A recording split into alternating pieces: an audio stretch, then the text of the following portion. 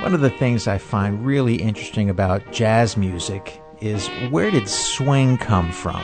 Even the word swing is confusing because it can be a noun, it can be an adjective, it's a verb, it describes an era in the history of popular music. The 1930s is known as the swing era. But swing goes much more deeply than that. It's really a feeling that is engendered in the music. But what I really want to talk about today is, where did Louis Armstrong come from? We refer to him as one of the people who really didn't invent swing, but all the music that comes before him doesn't swing. And then when the music goes through Louis Armstrong as a conduit to popular American music, when it comes out of the bell of his horn and when he sings, it really swings. The rhythm of the music has changed. Something that I think about is that I listened to a lot of early field recordings of work songs and blues done by the Lomaxes in the 1930s, 40s, and 50s. We hear the singers. The rhythm which they sing has this rhythmic lilt that is the antithesis of popular music from around the turn of the century. Ragtime music in the late 19th and early 20th century was the rage, but ragtime rhythm is really stiff and it doesn't swing in the jazz sense. I could play a quick example on my trumpet.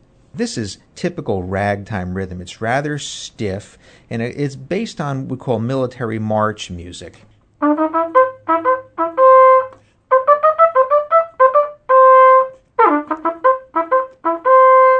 You can hear it has an even subdivision, and it has a nice syncopation, but it doesn't swing in a jazz sense.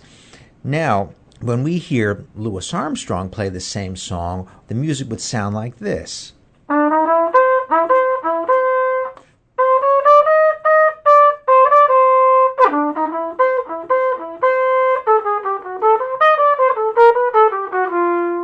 They take certain liberties, and the rhythm is very relaxed, and of course you hear the essence of the blues, the flat third and the flat seventh, which really gives it a jazzy flavor. Now let's listen to one of Alan Lomax's field recordings of a work song called Berta Berta, and then we're going to hear Katie Left Memphis, and listen to the way they sing.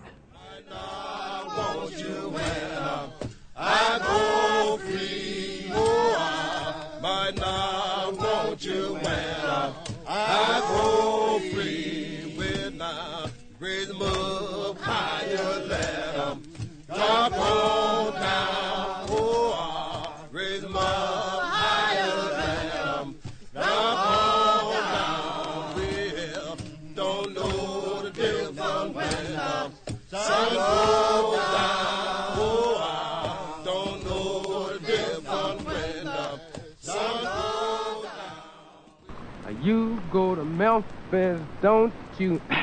Well, you act no hoe. You go to Memphis, don't you? Well, you act no hoe.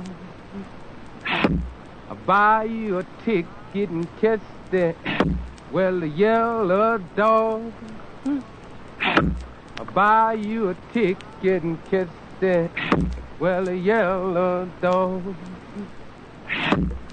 The popular style of singing and playing was this kind of ragtime rhythm, very stiff rhythm, as exemplified by James Reese Europe's Clef Club Orchestra. And we've heard some of his music before, but let's just listen to just a second of one of the pieces there, and you can hear the ragtime rhythm.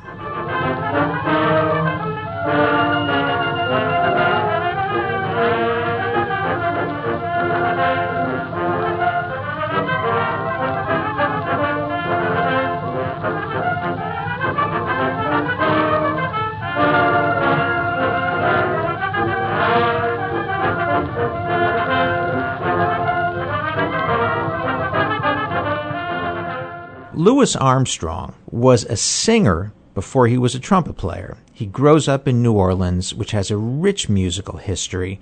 He hears blues and work songs. He hears ragtime. He hears all kinds of music. He's a sponge. He absorbs all of this. But when he sings and plays, it comes out in a very unique manner. And I firmly believe that Louis Armstrong is probably one of the most important musicians of the 20th century because he gives us a new way to sing and to play.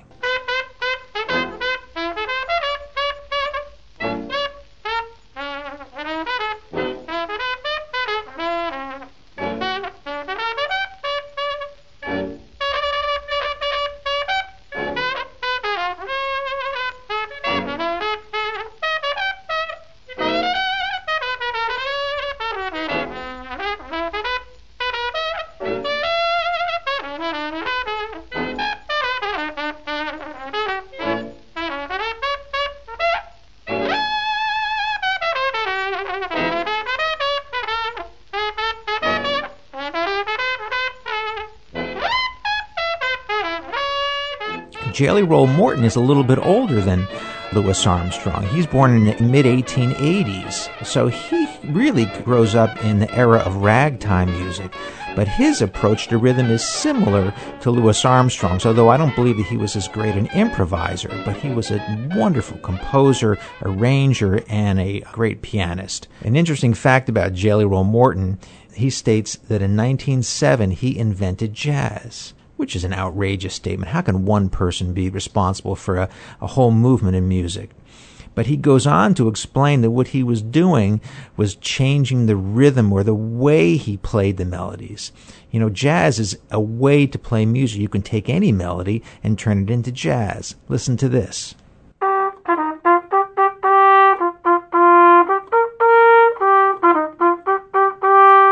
Now, listen to what I do to it when I turn it into jazz.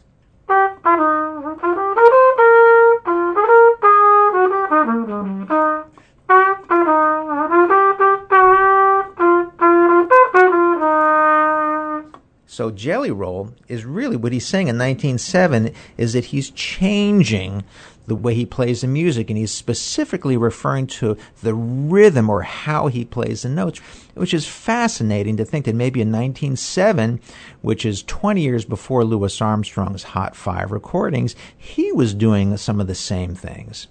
But we always look at Louis Armstrong as the person who gives us a different way of playing and singing. What Louis did was he took the approach that we heard on those work songs, the way they would lay back behind the beat in a very relaxed, almost a lazy manner of performing, reinterpret it on his trumpet. And that's what Louis does. He takes a vocal conception and he does it on his trumpet. Plus, he is an amazing trumpet player. He has great range. He has wonderful sense of rhythm. And he is the first great improviser. He improvises wonderful solos. He was so far ahead of all his colleagues. When you listen to those Hot 5 recordings made between 1926 and 29, it's almost difficult to listen to the other musicians because Louis Armstrong is so far ahead of them. And they're fine musicians. They're all great New Orleans players. But Louis is so far ahead in terms of the rhythm. One of the interesting things about Louis Armstrong is that he plays just the way he sings. Rhythmically, it's identical. Louis's trumpet technique or his approach to playing is a very vocal-like, and he's just taking what he did with his voice and reinterpreting it on the trumpet.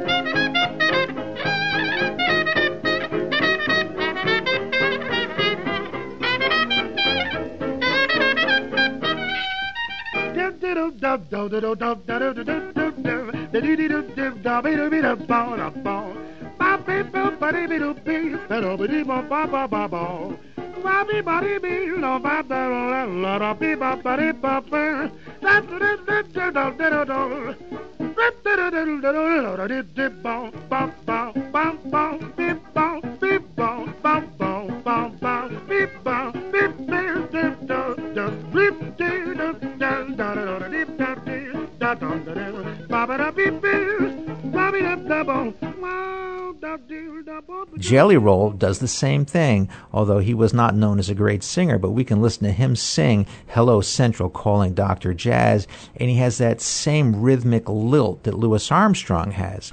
Oh, hello Central, give me Dr. Jazz. He's got